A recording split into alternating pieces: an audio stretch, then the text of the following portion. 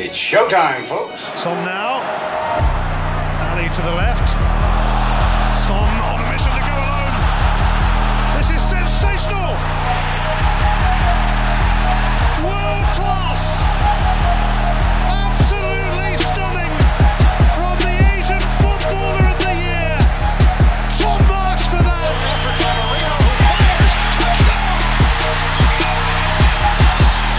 You know what the Jets were thinking?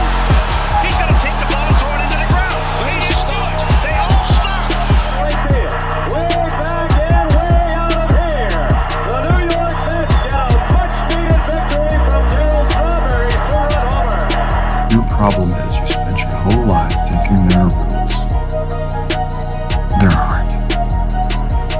We used to be gorillas.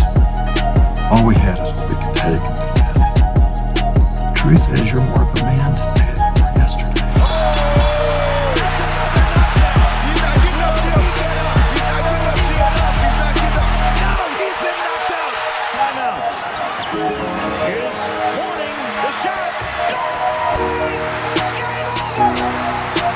And like that, he's gone. Hey, and welcome to the Know It All podcast. We got a great show today.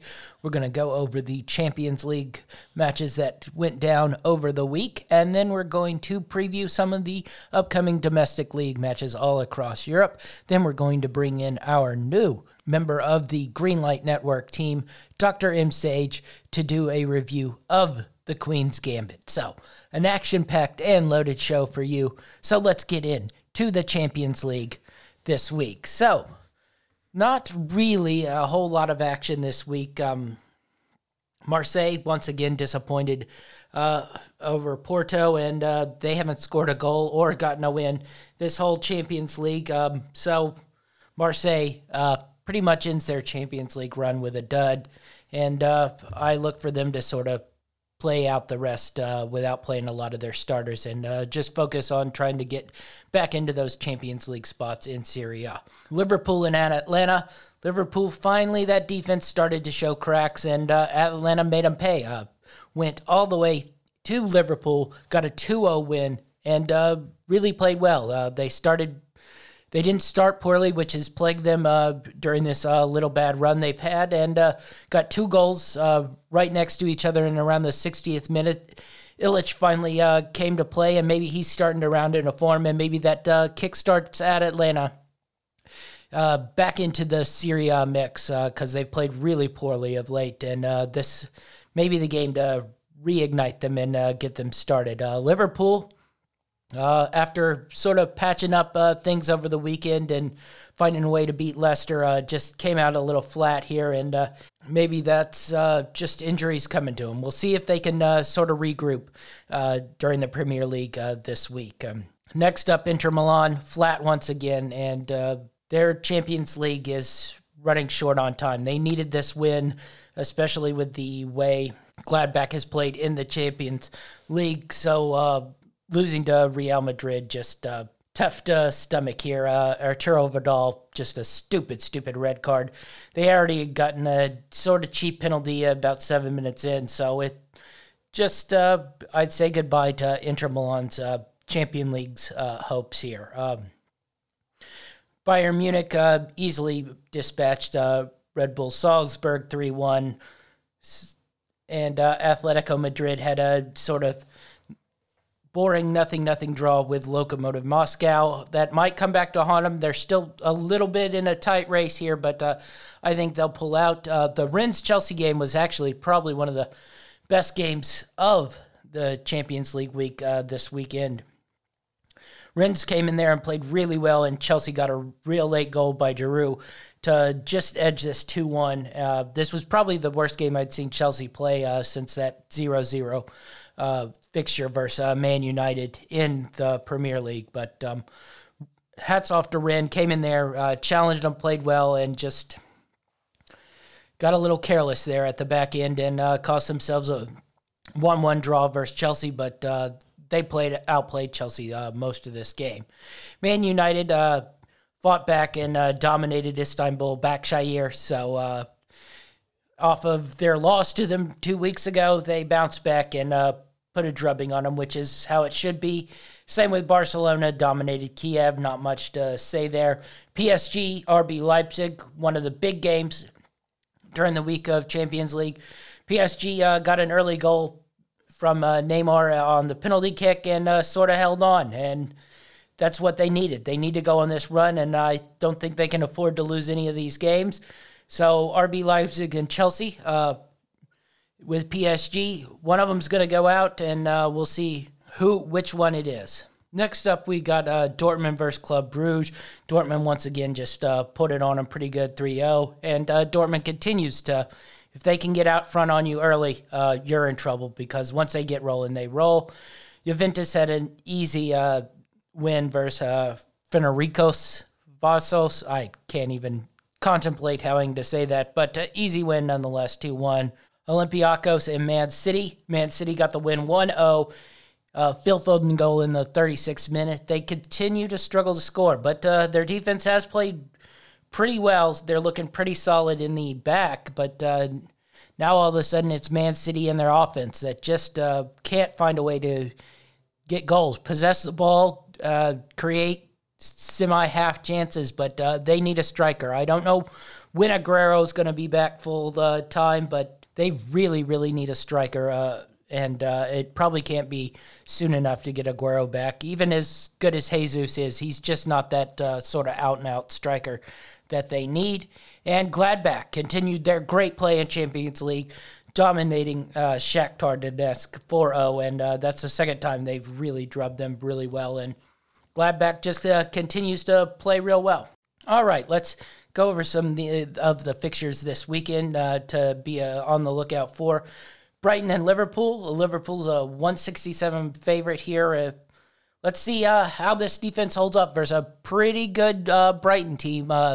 They don't get the points, but they can possess the ball. They can create chances. The problem is they don't always score those chances, and they tend to do one or two stupid things on the back end that give up goals. So this should be an interesting fixture versus a weakened Liverpool side. Man City versus Burnley. I don't look for this to be too entertaining a fixture, especially with the way Man City has struggled to score. So should be interesting to see if they can find a way to get some goals on Burnley, because if you can't, they're in for their sit-back style and maybe can sort of poach one there at the end on Man City counterattacking. So I don't think this will be an entertaining fixture. I think Man City will definitely come out strong and be able to put out Burnley. Probably the most entertaining game of the weekend, Everton and Leeds, should be a real entertaining matchup with some great offensive minds. And I definitely sit down and watch this one. I think Everton will pull it out, but we'll see if they can find some sort of cohesive defensive unit, because that's really been their problem so far this season, is finding defense. A fun one on Sunday, Southampton and Manchester United. Should be a great fixture. We'll see if the Southampton can maintain their good form they had going into the international break. They had a tough matchup last week, but we'll see if they can recover and battle Manchester United this week. Chelsea versus Tottenham, probably the headliner of the week, though I don't know if it'll be the entertaining game. I'm assuming Mourinho goes back into his sit back and try to counter mode, especially versus Chelsea, who's shown tendencies to break down to that style in the past, though their defense has been better of late. We'll see if they can hold on versus a torrid front line of Tottenham. Really entertaining game. This one definitely is the main event on Sunday to watch. And Arsenal Wolves should be pretty entertaining with the affliction to goal scoring that Arsenal's had. Can they find a way to get some goals versus this really tight Wolves defense? And do they get countered? And do Wolves find a way to get a goal here and get the 3 points versus Arsenal, who's struggled as of late? On Monday, we got Leicester and Fulham, sort of a ho-hum game, and West Ham Aston Villa. Not too much on Monday. The West Ham Aston Villa game could be pretty entertaining. We'll see if Aston Villa can keep up their strong start to the Premier League. Moving on to La Liga, we got Valencia and Atletico Madrid. Should be a really entertaining game. We'll see if Atletico Madrid can keep the foot on the gas and continue to push and try to take this La Liga title with Real Madrid and Barcelona, both struggling in La Liga. Valencia's played pretty solid football. They should have gotten the win last week versus Real Madrid. We'll see if they can continue their good play versus Atletico Madrid. Real Madrid, meanwhile, goes to lowly Alevis. I don't see much of a matchup here, even with a sort of muted squad for Real Madrid. I look for them to cruise and carry this match pretty easy. Barcelona goes to Osasuna. I think Barcelona will be able to play pretty well here at home and dominate this fixture, even though they have been really poor in La Liga. If they can't dominate this fixture, there really is something wrong, though they continue their strong Champions League form. So we'll see really which Barcelona comes and shows up here. Real Sociedad plays Villarreal, which should be a really entertaining matchup. We'll see Real Sociedad maintain their points lead on top of the La Liga table with a tough Villarreal team, but so far from what I've seen, I think Real Sociedad should be able to hold on and take this one. And Monday, I don't know if it's a great fixture, but it'll be an entertaining one to watch. Real Betis versus Eibar. I think that'll be a fun one to watch. So if you're just looking for some entertainment on Monday, Real Betis, Eibar, definitely something to watch. So what do we got in Serie A? We got some nice matchups in Serie A. Well, let's start out with the big one on Saturday, Sassuolo versus Inter. I think this will be a great matchup. Where do I favor? I think Sassuolo can take Inter here. I think Inter will be a little down off their Champions League matchup. So I'm looking for Sassuolo to come out and put it to Inter Milan here a little bit. I just haven't liked the way Inter's looked. I haven't liked their cohesion the last couple of weeks, so that plus 340 sitting there for Sassuolo, I'd look at it and maybe try to grab it a little bit. Benevento plays Juventus. I don't see much of a matchup here. Juventus should cruise. Atalanta plays Verona. We'll see if they can bounce back and get back to form. This should be the type of game that they light up the scoreboard, and I think they will. So Atalanta minus 286 seems like a decent play. If you're looking for something, I'd play the over goals for Atalanta this weekend. I think they'll light Verona up. Lazio and Udinese on Sunday should be an interesting matchup. See how Lazio bounces back playing the Champions League this weekend. And then Milan versus Fiorentina really should be a good matchup. And Napoli versus Roma. I'm curious to see how Napoli comes out with the sad death of Diego Maradona.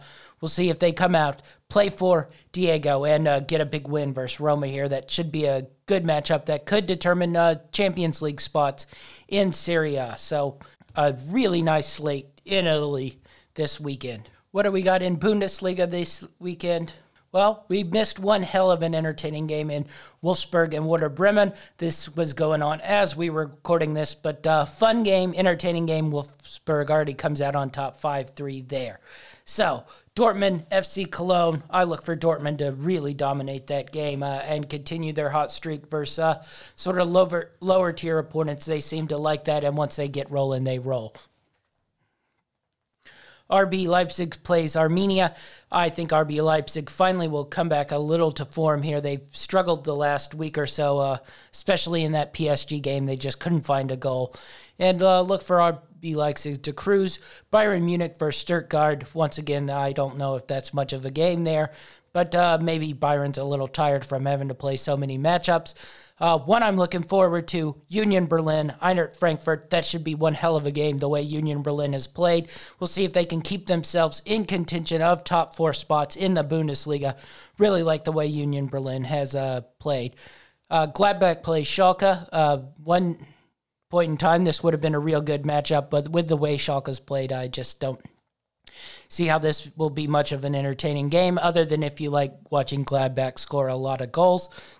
Another good one, though Hertha Berlin has not played good football pretty much this whole season. Leverkusen versus Hertha Berlin should be a really good matchup.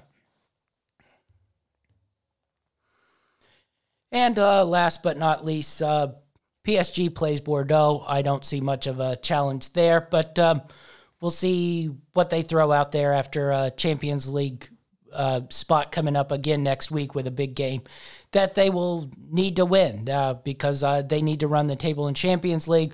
We'll see how focused they are for the Bordeaux game.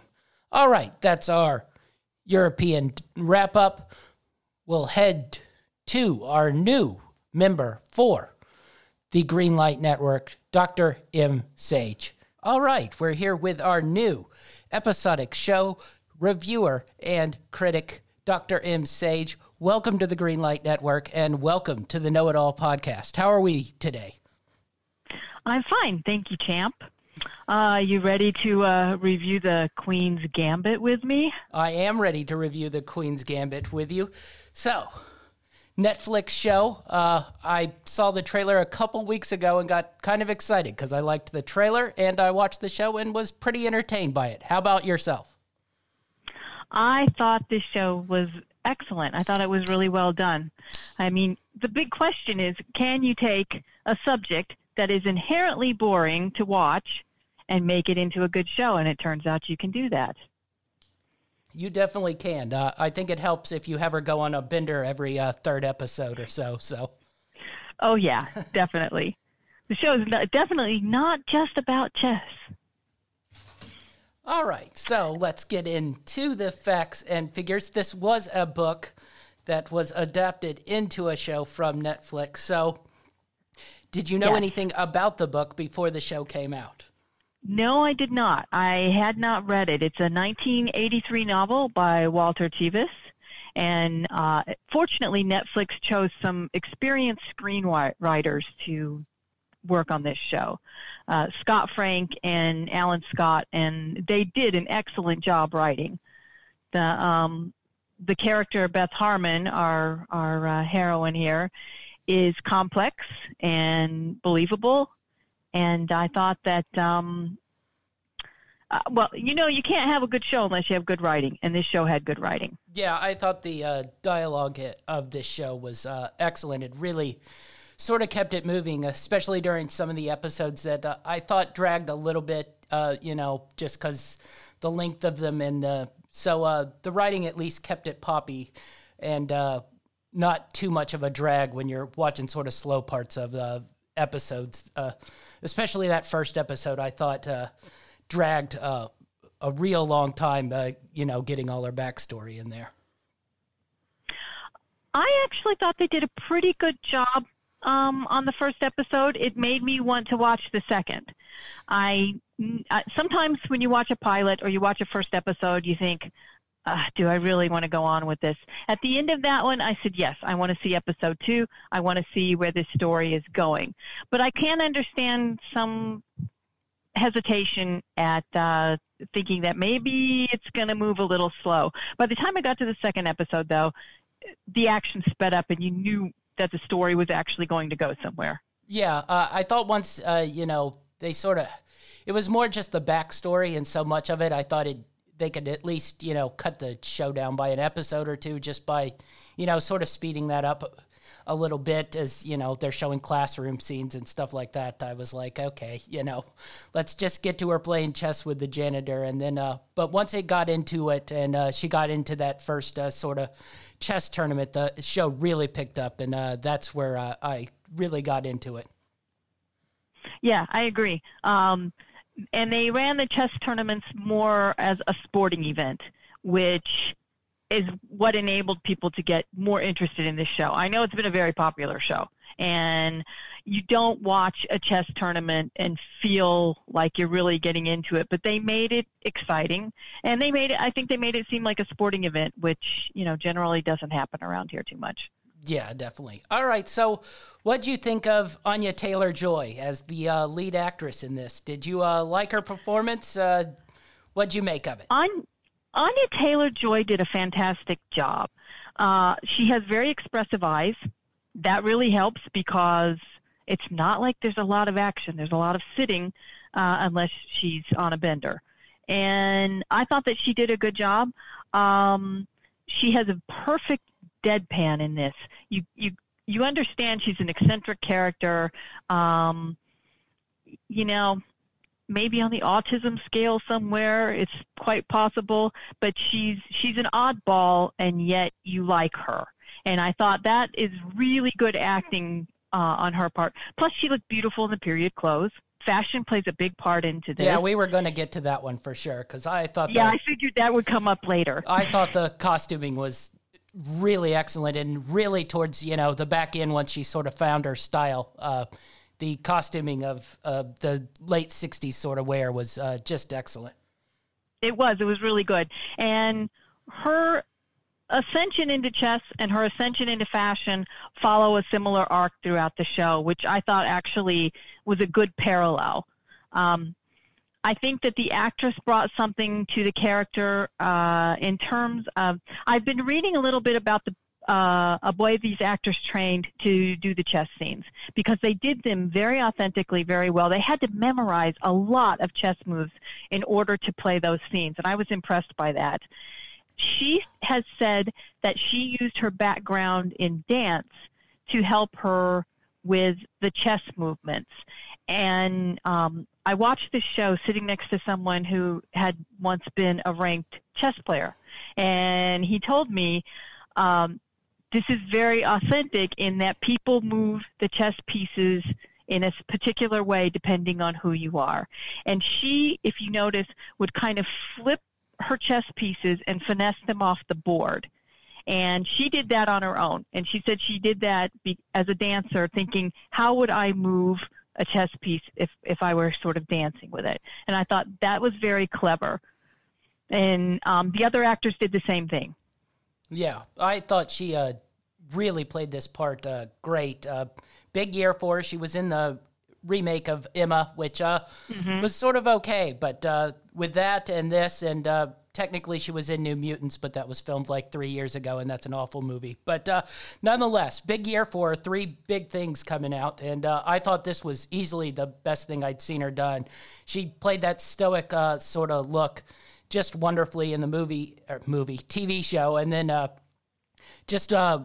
then when she had to go big, when she was on one of her little, benders, it was just, you sort of got even more expressiveness out of it, more sort of her physical style than just her sort of stoic look with her eyes. Yeah, exactly. She played the sort of sex kitten, but a strong sex kitten, if one can say that. I mean, she was very sexual in her performance. And that was something they brought out right in the first episode. She was always sort of interested in sex, but later on becomes fairly promiscuous. No consequences. Kind of impressive for the writers to write that way. But, I thought all in all, her performance, very solid. I can't say that I didn't think any of the performances were solid. I really did think that everyone in the show was pretty solid. Yeah, I was going to say, I really thought everybody in this cast was really, really pretty solid. The only one I sort of had, I didn't love was her sort of American chess compatriot. I don't know if it was just sort of his look. He might have just been too thin for my liking, Oh, Benny Watts? Yeah. I sort of wanted him Sangster?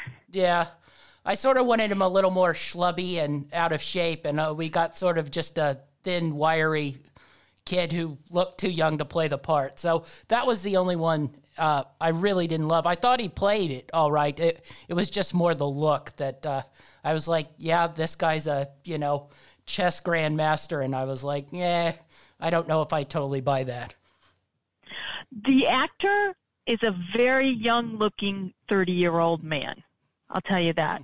I think he was trying to play himself as sort of this cowboy rogue chess player, and it came off pretty well. I think that Benny's best scenes were in his New York apartment, where you realize that he hasn't played the game as well as she has in terms of earning money. She made a living for herself. He barely made a living for himself.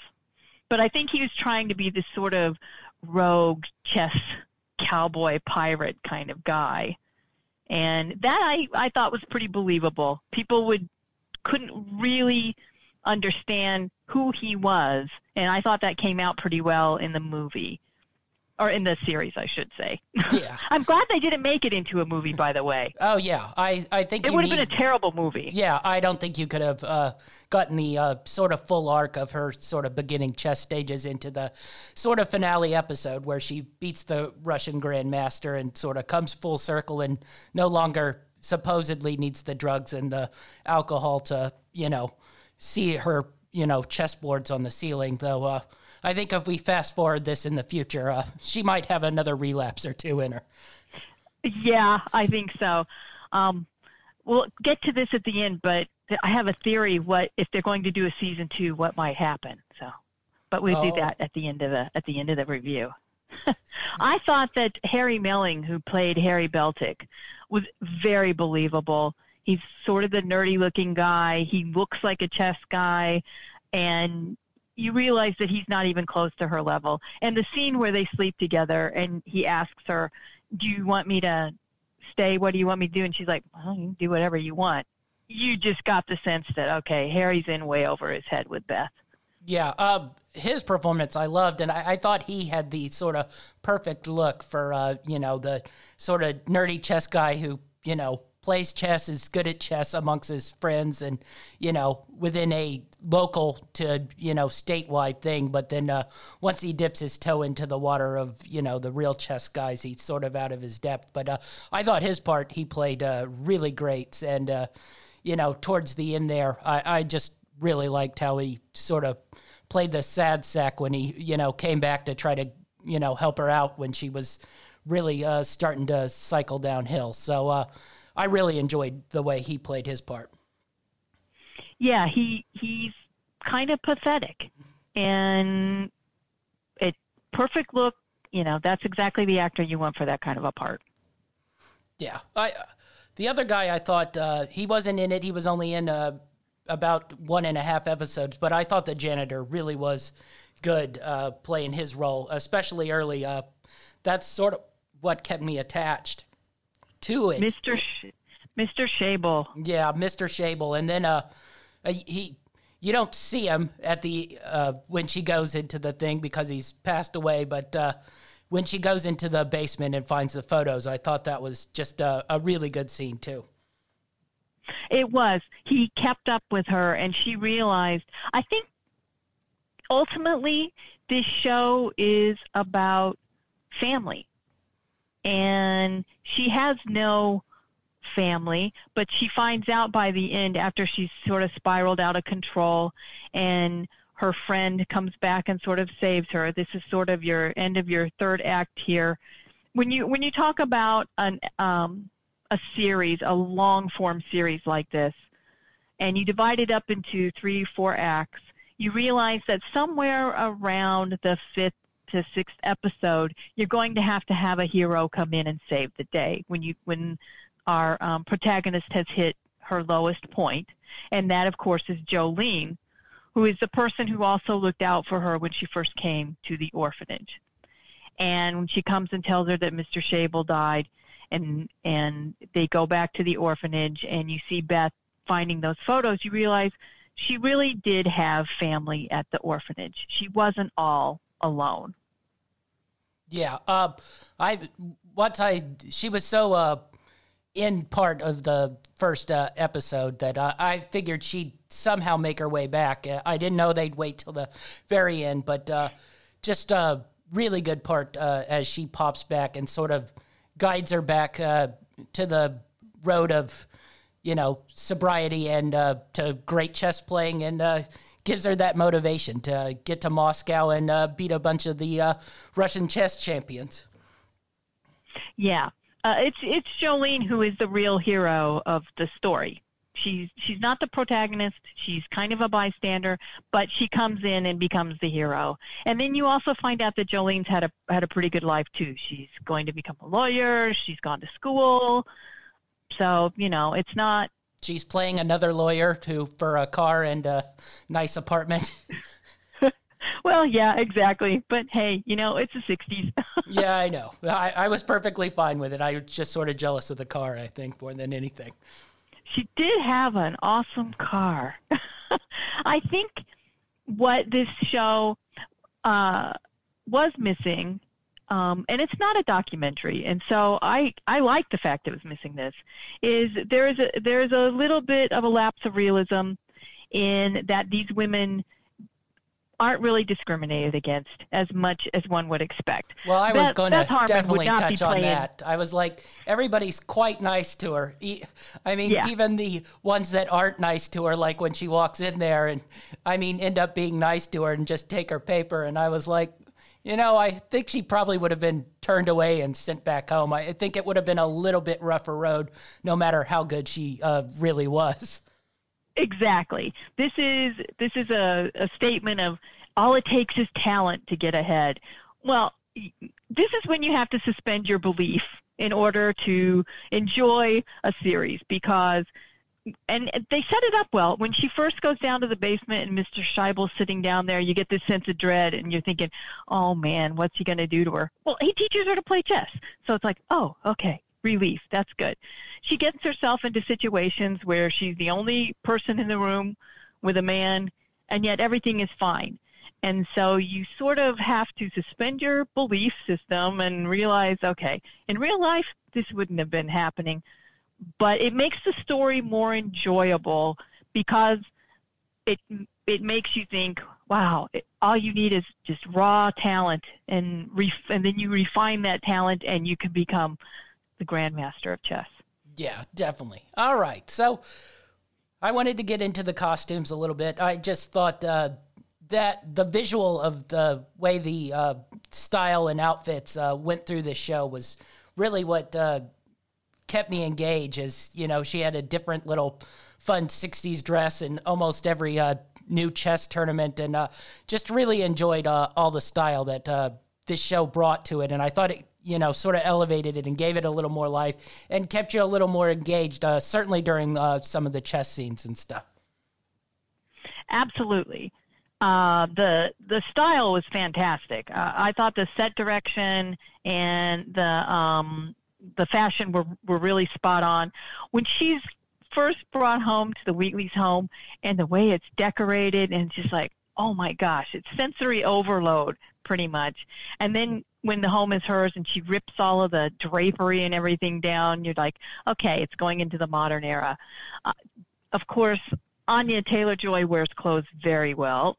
So she looked beautiful with the flaming red hair and everything. She just looked fantastic throughout the show.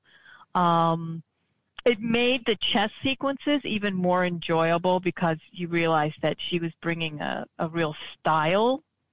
And they sort of addressed it. I mean, she was envious of the model. She wanted to be fashionable. It wasn't just an accident. Yeah, definitely. So, really impressed by that. I just wanted, we didn't touch on the mom, not the dead mom, the adoptive mother who comes in. Well, both ended up, should I give it away? Both ended up dying, of course, in the movie. Yes.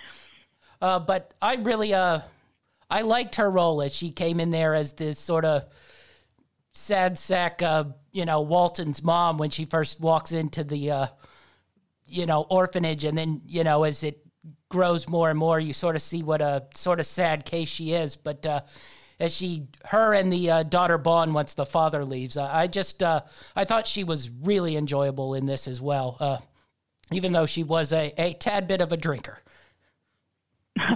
Well, so is Beth. Man, they can put the alcohol away. Let's just say that right up front. I was impressed by the amount of drinking that they had them do in that show. I thought the mom was fantastic. She was also very believable. They wrote her character as you thought she was going to be one thing, and she kind of turns out to be much more hip than you think she's going to be. It was her story is sad. Yeah, most definitely. Yeah, unrequited love, loss of a child. She's a talented pianist, but never took it anywhere. But she's also addicted to pills. She drinks, and she's a little pathetic, but she kind of comes out of that. I mean, totally accepted Beth for being a chess player and pushed her to go as far as she could, which I thought was unexpected when it first started happening. I thought Beth is gonna meet resistance with this new mom that has just taken her in, but no, she went along with it, and that was kind of fun. Yeah, I thought that character was just perfect, coming sort of full circle. Now, I think the first time I saw her cough, I was like, oh, she's going to die. So I don't know if they hid that too well, because I heard the weird, cough, and I'm like, oh, she's dying for sure. But really enjoyed her character and how it sort of came full circle from what you saw from the orphanage until she sadly sort of dies there at the end. Yeah, there's a lot of foreshadowing there with the cough. You know immediately, this can't be good. Yeah. All right. So we'll touch on the last sort of couple episodes when she finally gets into the Moscow tournament. Now, this is sort of where I lost a little.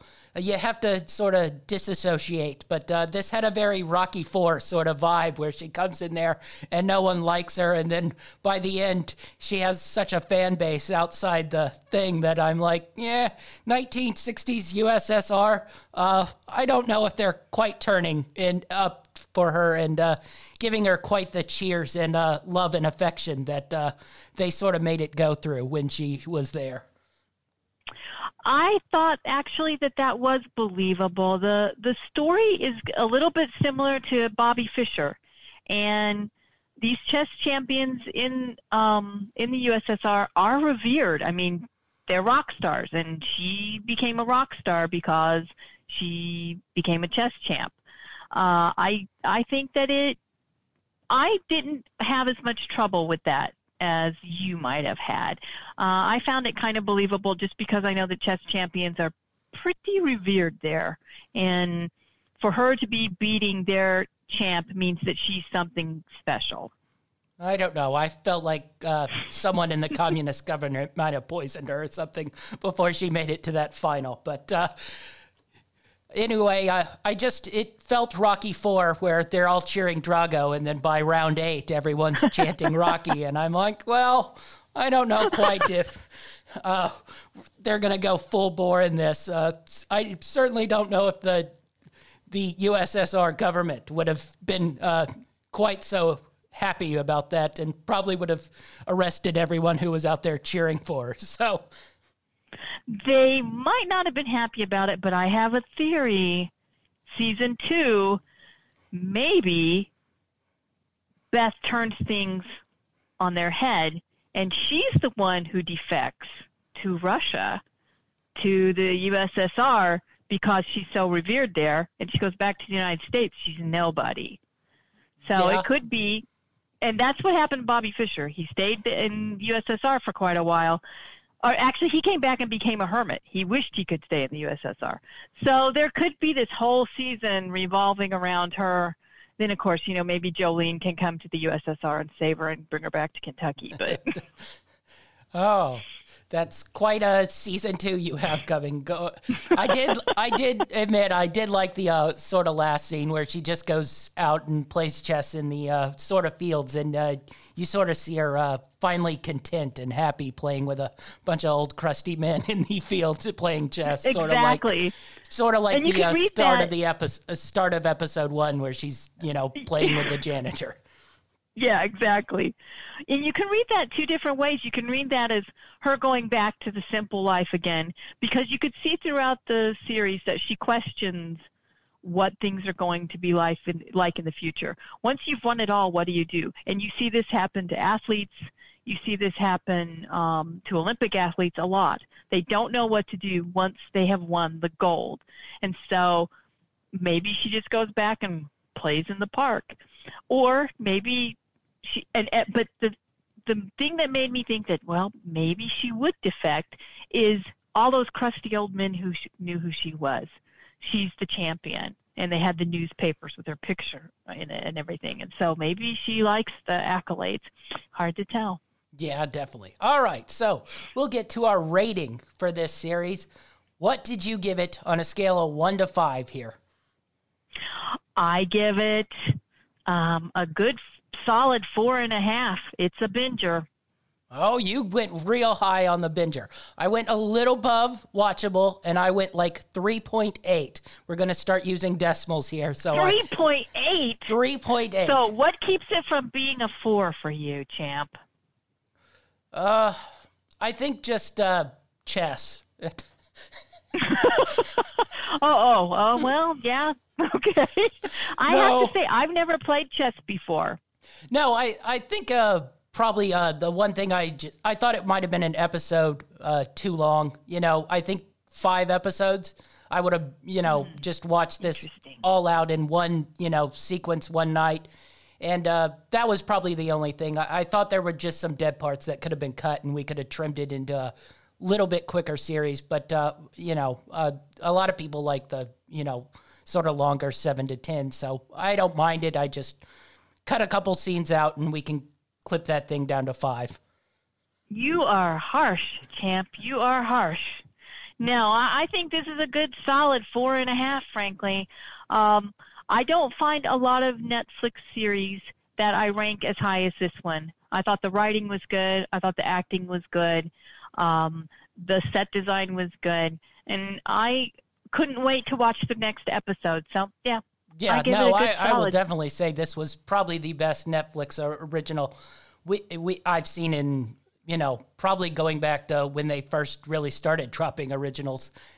This was definitely one of the newest ones that I've actually liked and enjoyed and sort of watched it in a couple days. So I will give it that, but not quite into, perfect 4 or 5 sort of binge range. 3.8, right there on the cusp. Right on the cusp of being excellent. All right. So that's our show. Next week, you're going to come in and we're going to review another Netflix original, probably one that might not get quite as high a rating as this one, judging from what I've seen from your text. Emily in Paris. So be prepared for that one next week on the Know It All podcast. All right, that's our show, and we're out.